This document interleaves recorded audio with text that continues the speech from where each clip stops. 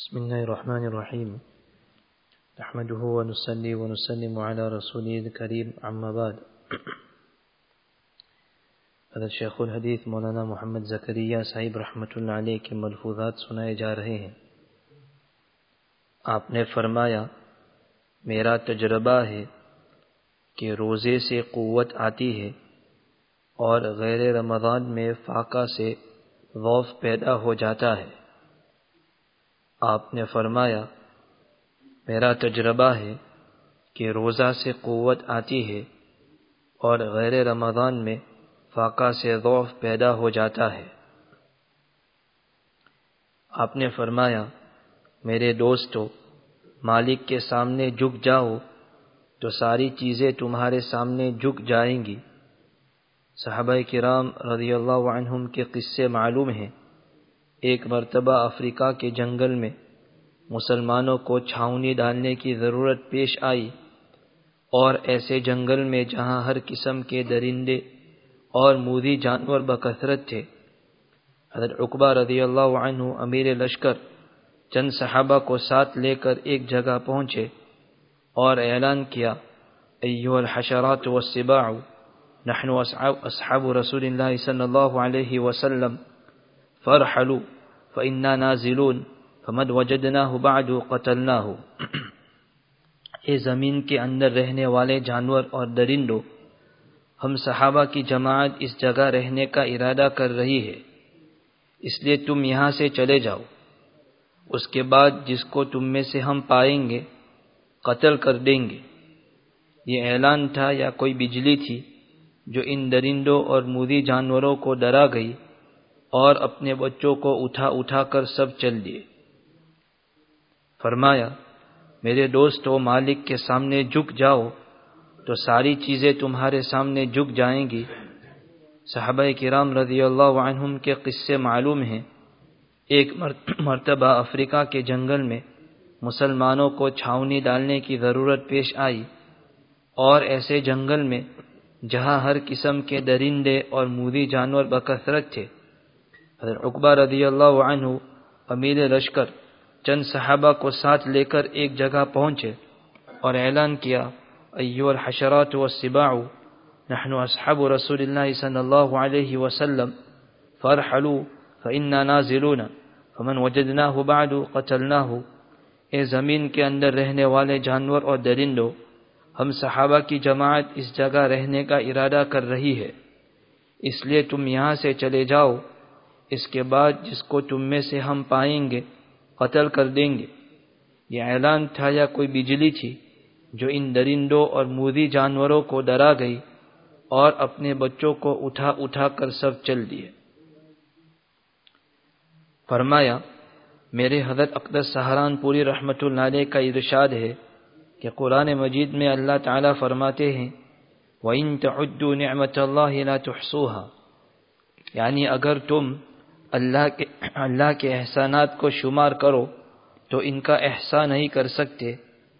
یہاں نعمت کو مفرد استعمال کیا گیا کیونکہ ایک نعمت میں بھی بے شمار نعمتیں ہیں۔ فرمایا، میرے حضرت اقدس سہارنپوری رحمۃ اللہ علیہ کا ارشاد ہے کہ قرآن مجید میں اللہ تعالیٰ فرماتے ہیں، وَإِن تَعُدُّوا نِعْمَةَ اللَّهِ لَا تُحْصُوهَا، یعنی اگر تم اللہ تعالیٰ کے احسانات کو شمار کرو تو ان کا احصاء نہیں کر سکتے۔ یہاں نعمت کو مفرد استعمال کیا گیا کیونکہ ایک نعمت میں بھی بے شمار نعمتیں ہیں۔ فرمایا، جو کرو اللہ کو راضی کرنے کے لیے کرو۔ اگر کوئی نماز دکھانے کے لیے پڑھے گا کہ لوگ بزرگ سمجھے تو یہی نماز منہ پر مار دی جائے گی۔ اگر یہی سجدہ اللہ کی رضا کے لیے ہو تو بہترین عبادت ہے۔ فرمایا، جو کرو اللہ کو راضی کرنے کے لیے کرو۔ اگر کوئی نماز دکھانے کے لیے پڑھے گا کہ لوگ بزرگ سمجھیں تو یہی نماز منہ پر مار دی جائے گی۔ اگر یہی سجدہ اللہ کی رضا کے لیے ہو تو بہترین عبادت ہے۔ فرمایا، حضرت اقدس گنگوہی رحمۃ اللہ علیہ آخری عمر میں آنکھوں سے معذور ہو گئے تھے۔ میرے والد صاحب رحمہ اللہ حضرت گنگوہی رحمۃ اللہ علیہ کے خاص خادم تھے۔ ایک مرتبہ حضرت امام ربانی رحمۃ اللہ علیہ نے والد صاحب سے دریافت کیا، مولوی یحییٰ یہاں کون کون ہیں؟ حضرت امام ربانی رحمۃ اللہ علیہ کو جب کوئی اہم بات فرمانا ہوتی تو یہ سوال کیا کرتے تھے۔ والد صاحب نے عرض کیا کہ میں ہوں اور الیاس۔ اس کے بعد حضرت امام ربانی رحمۃ اللہ علیہ نے نہایت جوش کے ساتھ فرمایا کہ اللہ کا نام کتنی ہی غفلت سے لیا جائے اثر کیے بغیر نہیں رہتا۔ یہی میری بھی رائے ہے۔ غیر مسلم بھی اسی سے مسلمان ہوتا ہے۔ اگر اعتقاد کے ساتھ اس کو پڑھا جائے تو کفر تک ڈھل جاتا ہے، مگر ذاکرین شروع میں اہتمام کرتے ہیں، ابتدا میں اچھے اچھے حالات پیش آتے ہیں۔ یہ بہت نازک مرحلہ ہے، اس سے دھوکہ نہ کھانا چاہیے۔ جب قلب ذکر سے مانوس ہو جاتا ہے تو وہ حالات کم ہو جاتے ہیں، اس سے مایوس نہ ہونا چاہیے۔ فرمایا حضرت اقدس گنگوہی رحمۃ اللہ علیہ آخری عمر میں آنکھوں سے معذور ہو گئے تھے۔ میرے والد صاحب رحمۃ اللہ علیہ حضرت گنگوہی رحمۃ اللہ علیہ کے خاص خادم تھے۔ ایک مرتبہ حضرت امام ربانی رحمۃ اللہ علیہ نے والد صاحب سے دریافت کیا، مولوی یحییٰ یہاں کون کون ہیں؟ حضرت امام ربانی رحمۃ اللہ علیہ کو جب کوئی اہم بات فرمانا ہوتی تو یہ سوال کیا کرتے تھے۔ والد صاحب نے عرض کیا کہ میں ہوں اور الیاس۔ اس کے بعد حضرت امام ربانی رحمۃ اللہ علیہ نے نہایت جوش کے ساتھ فرمایا کہ اللہ کا نام کتنی ہی غفلت سے لیا جائے اثر کیے بغیر نہیں رہتا۔ یہی میری بھی رائے ہے۔ اللہ کا نام کتنی ہی غفلت سے لیا جائے اثر کیے بغیر نہیں رہتا، یعنی اللہ تعالی شانہ کے نام میں یہ خاص برکت ہے کہ جو اس نام کو لیتا ہے تو اس کا دل پر ایک خاص اثر ہوتا ہے، اور دل ہی تو روحانیت کا مرکز ہے۔ اذا صلحت صلح الجسد كله واذا فسدت فسد الجسد كله۔ تو ہمارے جتنے بھی اچھے اعمال ہیں ان کا اثر دل پر پڑتا ہے، اور اثر دل پر پڑتا ہے کا مطلب یہ کہ دل جو ہے وہ بہتری کی طرف جاتا ہے، روحانیت میں ترقی ہوتی ہے، اللہ کے تعلق میں ترقی ہوتی ہے۔ تو یہ ذکر اللہ جو ہے، اللہ کا نام، اس میں اتنی تاثیر ہے دل کو درست کرنے میں کہ اسے بہت غفلت سے بھی اگر کوئی لیتا ہے تو اثر ضرور کرتا ہے۔ تو اگر کوئی اللہ کا ذکر غفلت سے کرتا ہے اور پھر بھی دل کو اثر ہوتا ہے اور روحانیت میں ترقی ہوتی ہے، تو اگر دھیان سے کوئی اللہ کا نام لے، محبت سے کوئی اللہ کا نام لے، تو اس کا دل پر کتنا پازیٹیو اثر ہوگا، کتنا پروفاؤنڈ ایفیکٹ ہوگا۔ اس لیے ذکر اللہ جو ہے اس کا اہتمام کرنا چاہیے، ذکر اللہ کا اشغال کی شکل میں بھی اہتمام کرنا چاہیے اور اذکار کی شکل میں بھی، جو احادیث شریفہ میں اذکار بتلائے گئے ہیں ان اذکار کو بھی پڑھنا چاہیے، اور اپنی زبانوں کو، اپنے دل دماغ کو ذاکر بنانا چاہیے۔ جب اس میں ذکر پیوست ہو جاتا ہے تو پھر اللہ کی یاد اور اللہ کی یاد سے تعلق رکھنے والے اعمال، اس کے علاوہ باقی سب چیزوں سے بے رغبتی ہو جاتی ہے، پھر جو ہے معصیت بھی ممکن نہیں ہوتی۔ تو ایک بات تو یہ ہوئی کہ اللہ تعالی شانہ کا نام کتنی ہی غفلت سے لیا جائے اثر کیے بغیر نہیں رہتا۔ یہ حضرت گنگوہی رحمۃ اللہ علیہ کا ارشاد ہے، اور حضرت شیخ رحمۃ اللہ علیہ فرماتے ہیں کہ میری بھی یہی رائے ہے کہ اللہ کے نام میں بہت تاثیر ہے، اور اس پر دلیل یہ پیش کرتے ہیں کہ ایک شخص کفر کی دلدل میں پھنسا ہوا ہوتا ہے اور وہ دل سے یقین کر کے زبان پر اللہ کا نام لاتا ہے، لا الہ الا اللہ محمد الرسول اللہ، یا وہ کہتا ہے اشہد ان لا الہ الا اللہ واشہد ان محمدا عبدہ ورسولہ، تو ان الاسلام یہدم ما کان قبلہ، بس اتنے ذکر سے اس کے دل کی ساری جو ظلمتیں ہیں کفر کی وہ ساری دھل جاتی ہے۔ تو دیکھو کتنا بڑا اثر ہے اس کا۔ تو شیخ رحمۃ اللہ علیہ فرماتے ہیں کہ میری بھی یہی رائے ہے کہ اللہ کا نام بہت اثر کرتا ہے، غفلت کے ساتھ بھی اثر کرتا ہے، اور ظاہر ہے کہ بغیر غفلت کے دھیان سے اگر لیا جائے تو بہت ہی اثر کرے گا۔ پھر حضرت جو ہے حضرت شیخ رحمۃ اللہ علیہ فرماتے ہیں کہ یہ ذکر جو ہے، ذکر شغل کی شکل میں بھی مفید ہے اور ذکر کی شکل میں بھی مفید ہے، دوا کی شکل میں بھی مفید ہے اور غذا کی شکل میں بھی مفید ہے۔ تو ذاکرین شروع میں اہتمام کرتے ہیں، شروع میں جب ان کو معمولات دیے جاتے ہیں یا شروع میں ان کو اشغال بتلائے جاتے ہیں تو اس وقت ایک قسم کا ان کو بھی شوق ہوتا ہے کہ ایک نئی چیز شروع کرنی ہے، کل جدید لذیذ۔ اور بہت سے سالکین تو ایسا بھی سمجھتے ہیں کہ جب اشغال میں ہم قدم رکھتے ہیں اس کا مطلب یہ ہے کہ یہ کچھ اوپر کے درجے والا ذکر ہے تو ہماری ترقی ہوئی ہے، ایسا بھی سمجھتے ہیں، اسی لیے بار بار مطالبہ بھی کرتے ہیں کہ مجھے ذکر چاہیے، مجھے ذکر چاہیے۔ تو شروع میں اہتمام کرتے ہیں، شوق بھی ہوتا ہے شروع میں، اور ہر نئی چیز میں لذت بھی ہوتی ہے، اور اس کے بعد جو ہے سستی غفلت شروع ہو جاتی ہے۔ شروع والا وہ شوق باقی نہیں رہتا، اس میں جو شروع میں لذت ملتی ہے وہ باقی نہیں رہتی، اور شروع میں اچھے حالات بھی پیش آتے ہیں۔ جب یہ ذکر شروع کرتے ہیں تو لطف بھی آتا ہے، مزہ بھی آتا ہے، کبھی آنکھوں سے آنسو بھی بہتے ہیں، کبھی دل کا سرور بھی نصیب ہوتا ہے،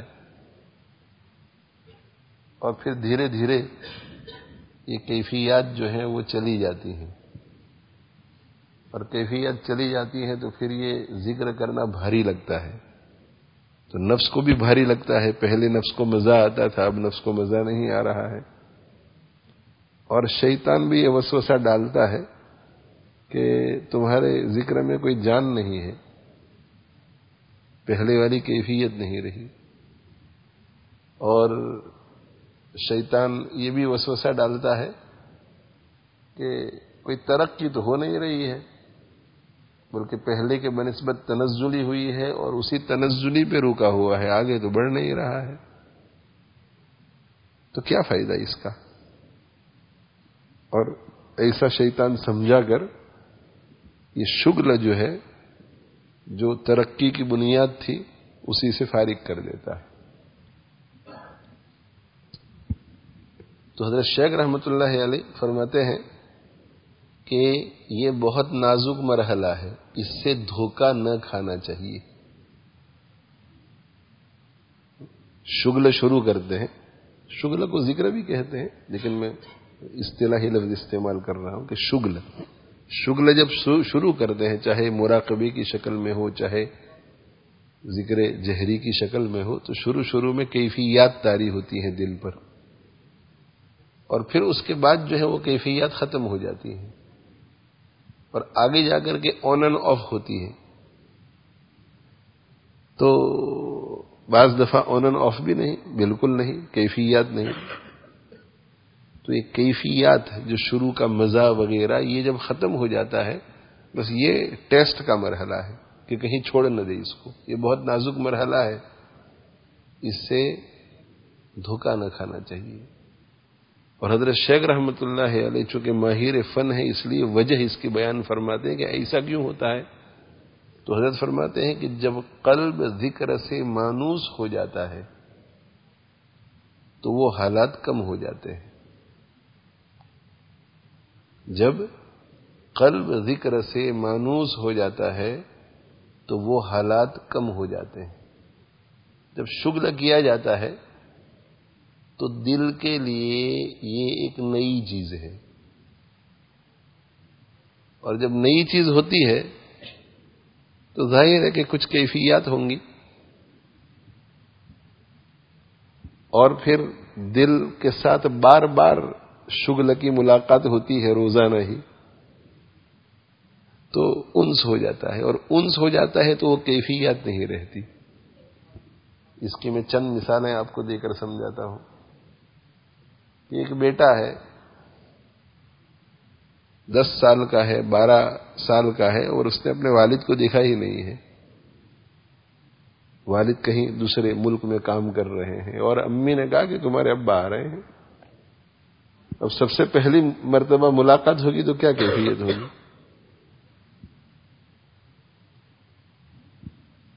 اور اس کے بعد بھی 24 گھنٹے، 48 گھنٹے، 1 ہفتے، 2 ہفتے تک کیفیت رہے گی ابا کے آنے کی. دل میں ایک ہلچل ہوگی، اور دھیرے دھیرے دھیرے دھیرے دھیرے وہ کیفیت پھر ختم ہو جائے گی. اس کا مطلب یہ نہیں ہے کہ والد سے تعلق کم ہو گیا، نہ، یہ والد سے تعلق کے بڑھنے کی علامت ہے. اس کو دوسری مثال سے سمجھیے کہ جیسے ایک ڈول ہے، اس ڈول کو آپ نل کے نیچے رکھیں گے اور نل کو کھولیں گے، اور پانی جب گرے گا تو دھڑ دھڑ دھڑ دھڑ دھڑ آواز آئے گی. اس لیے کہ ڈول پانی سے مانوس نہیں ہے، تو بہت آواز آئے گی، چھینٹے بھی ادھر ادھر اڑیں گے. اور پھر 1/3 آدھی ڈول ہو جاتی ہے تو آہستہ آہستہ آواز میں کمی آتی ہے، اس لیے کہ اب ڈول جو ہے وہ پانی سے مانوس ہو رہی ہے. تو کوئی بھی دیکھنے والا یہ نہیں کہے گا کہ شروع میں پانی کا اثر ڈول میں زیادہ تھا، اس وجہ سے ڈول کو لطف آ رہا تھا، اور اب پانی کا اثر کم ہو گیا. نہیں، پانی اب بڑھا ہوا ہے. یہ آواز نہیں آ رہی ہے، یہ دلیل ہے اس بات کی کہ ڈول کو پانی سے انس بڑھ گیا ہے. تو ابتدا میں جو کیفیتیں ہوتی ہیں وہ مانوس نہ ہونے کی وجہ سے، 2 شخصوں کے درمیان دوستی پیدا ہوتی ہے، تو شروع کی جو کیفیات ہوتی ہیں وہ بعد میں نہیں رہتی. میاں بیوی کی پہلی مرتبہ ملاقات ہوتی ہے، اس وقت کی کیفیت اور دوسرے دن کی کیفیت میں فرق، اور دوسرے دن اور تیسرے دن کی کیفیت میں فرق. اور پھر جو ہے وہ پورا دن گزر جاتا ہے، یہ اپنے کام میں، وہ اپنے کام میں. اگر وہ بلاتی ہے تو یہ سخت کلمہ کہہ کر نکل جاتے کہ میں ابھی بہت مشغول ہوں، مجھے ابھی پریشان مت کر. اور یہ کبھی بلاتے ہیں تو وہ کہتی ہے کہ میں یہاں بچوں کے ساتھ مشغول ہوں، کیا چاہیے آپ کو. ایک دوسرے کے پاس دیکھو جاتے بھی نہیں. لیکن شروع میں جب بہت کیفیات محسوس ہو رہی تھی، اس وقت ان دونوں میں سے کسی کو کچھ ہو جاتا تو ایک دوسرے کو بھولنے میں دیر نہ لگتی. اور اب اگر دونوں میں سے کسی کو کچھ ہو جاتا ہے تو سال ہر سال کے بعد بھی نہیں بھولیں گے. اس سے کیا پتا چلا؟ اس سے پتا یہ چلا کہ شروع میں کیفیات زیادہ تھیں لیکن انس کم تھا، دل میں وہ چیز اتری نہیں تھی. اور اب کیفیات کم ہے مگر انس زیادہ ہے. ہم جب بچپن میں دیہات میں تھے، گاؤں میں، تو گھروں میں پانی مٹکوں میں آتا تھا. تو یہ ہماری آنکھوں سے دیکھی ہوئی اور کانوں سے سنی ہوئی چیز ہے. یہ بھی ایک نئی مثال ہے اس کے لیے. تو مٹکا جب بالکل نیا ہوتا ہے، مٹکا نیا ہوتا ہے تو مٹکے میں بھی چھوٹے چھوٹے سوراخ ہوتے ہیں. ہو سکتا ہے کہ وہ اتنے بڑے نہ ہو کہ پانی چھلک پڑے باہر، پھر کبھی کبھی وہ سوراخ ایسے ہوتے ہیں، سوراخ کہ بالکل باہر تک نہیں ہوتے، اندر اندر ہی ہوتے ہیں سوراخ. تو اس میں جب پانی ڈالتے ہیں تو مٹکے نے کبھی پانی کو مس نہیں کیا ہوا ہوتا ہے، تو انس بالکل نہیں ہے، تعلق بالکل نہیں. تو چھوٹے بچے جو ہے جب گھر میں نیا مٹکا لایا جاتا ہے اور اس میں پانی بھرتے ہیں تو اس کے ارد گرد بیٹھ کر کھیلتے ہیں. کیوں کھیلتے ہیں؟ اس لیے کہ اس میں سے آوازیں آتی ہے سر سر کی، اس لیے کہ وہ سوراخوں کے اندر پانی جاتا ہے تو پانی کو کھینچتا ہے اندر اپنے اندر، تو بہت اس کی آواز آتی ہے. ایک دن آواز آئے گی، 2 دن آواز آئے گی، 3 دن آواز آئے گی، پھر پانی اندر سیپ ہو کر جب وہ سارے سوراخ بند ہو جائیں گے تو پھر آواز نہیں آئے گی. تو شروع میں چونکہ وہ مٹکا پانی سے مناسبت نہیں رکھتا تھا، اس وجہ سے آواز آ رہی تھی، کیفیت تھی، اور جب اندر پانی رچ بس گیا تو آواز بند ہو گئی. اس کا مطلب یہ نہیں ہے کہ شروع میں پانی زیادہ تھا اور اب کم نہیں، اب زیادہ پانی سرائیت کر گیا اس کے اندر. تو شروع جب شغل کیا جاتا ہے، کوئی نیا شغل دیا جاتا ہے اور اسے شروع کیا جاتا ہے، کوئی شغل بڑھایا جاتا ہے تو اس کی وجہ سے کیفیات میں اضافہ ہوتا ہے. لیکن اس کا مطلب یہ نہیں ہے کہ اگر بعد میں کیفیات محسوس نہ ہو تو یہ سمجھا جائے کہ پہلے ذکر سے جو مناسبت تھی وہ اب نہیں رہی. نہیں، اب مناسبت زیادہ ہے، یہ اس کی دلیل ہے. تو حضرت شیخ رحمۃ اللہ علیہ جو ہے فرماتے ہیں کہ جب قلب ذکر سے مانوس ہو جاتا ہے تو وہ حالات کم ہو جاتے ہیں جو شروع والے ہوتے ہیں. اس سے مایوس نہ ہونا چاہیے، اس سے مایوس نہ ہونا چاہیے.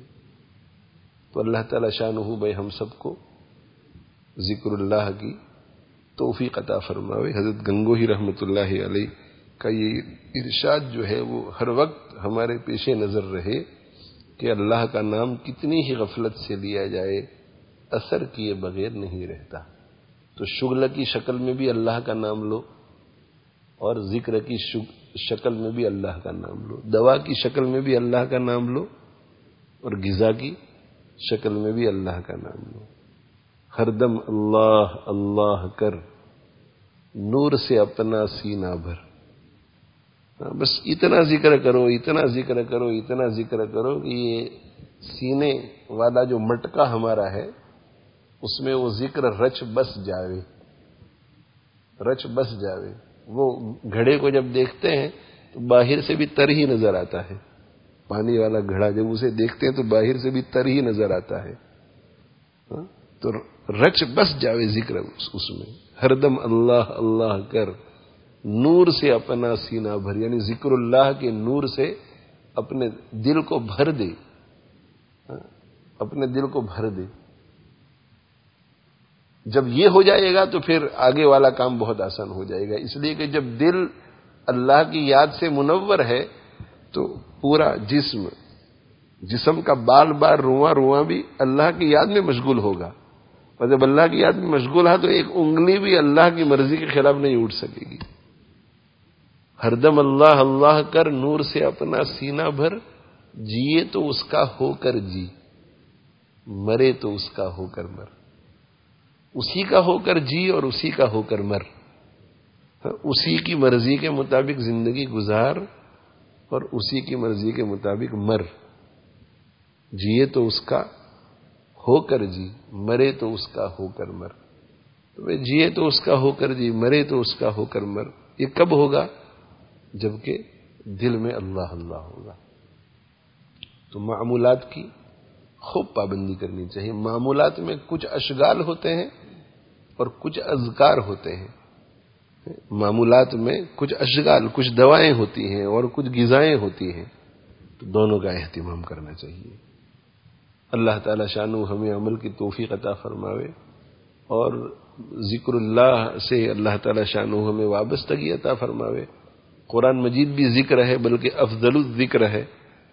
تو قرآن مجید کی تلاوت کا بھی بہت اہتمام کرنا چاہیے اور روزانہ ایک پارہ पौना पारा, आधा पारा, पाव पारा, एक रुकू, कुछ न कुछ मुकर्रर करके अलहम्द से शुरू करके पढ़ने का एहतिमाम करना चाहिए। ये जो मैं या आप कहते हैं कि वक्त नहीं है हमारे पास, हम बहुत बिजी हैं, तो हकीकत ये है कि हमारे पास 2-3 घंटे रोजाना फारिग होते हैं,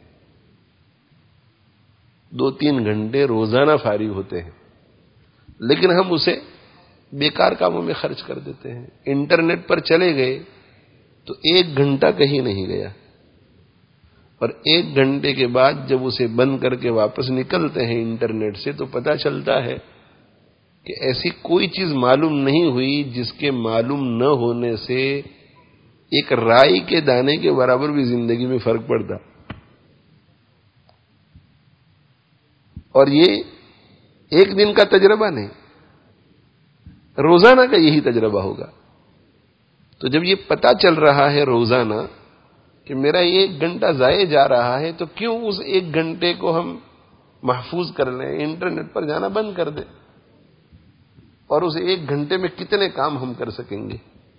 जो मुब्तदी हजरात हैं उनका तो 1 घंटे में सारा काम हो जाएगा, उनकी तिलावत भी हो जाएगी, उनकी तस्बीहात भी हो जाएगी, जिक्र भी हो जाएगा।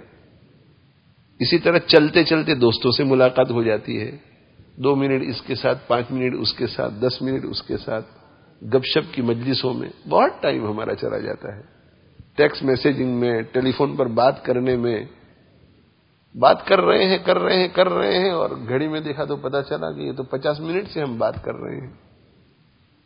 तो अगर हम अपने जहन पर मेहनत करें और जहन साजी करें खुद की कि मेरी आखिरत की कामयाबी और मेरे अल्लाह ताला शानहू से ताल्लुक के मजबूत होने के लिए बुनियादी चीज मेरे ये मामूलात हैं, तो मामूलात को करना है, मुजाहदा करना है कि किसी भी सूरत में अल्लाह की नाफरमानी नहीं होगी, और सोहबत सालेह और सोहबत बद से इज्तिनाब, और सोहबत सालेह में अपने शेख की सोहबत मुरीद के लिए बहुत मुफीद होती है, उसका भी एहतिमाम। और साथ में फिर जहां कहीं गाड़ी रुकी हुई नजर आए तो इत्तिला, और इत्तिला में जो कहा जाए उसकी इत्तिबा। तो इसकी भाई खूब कोशिश करो। अल्लाह ताला शानुहु मुझे आपको अमल की तौफीक अता फरमावे। व आखिरु दावाना अल्हम्दुलिल्लाहि रब्बिल आलमीन व सल्लल्लाहु अला नबिय्यिना मुहम्मद व अला आलिहि व अस्हाबिहि अजमईन।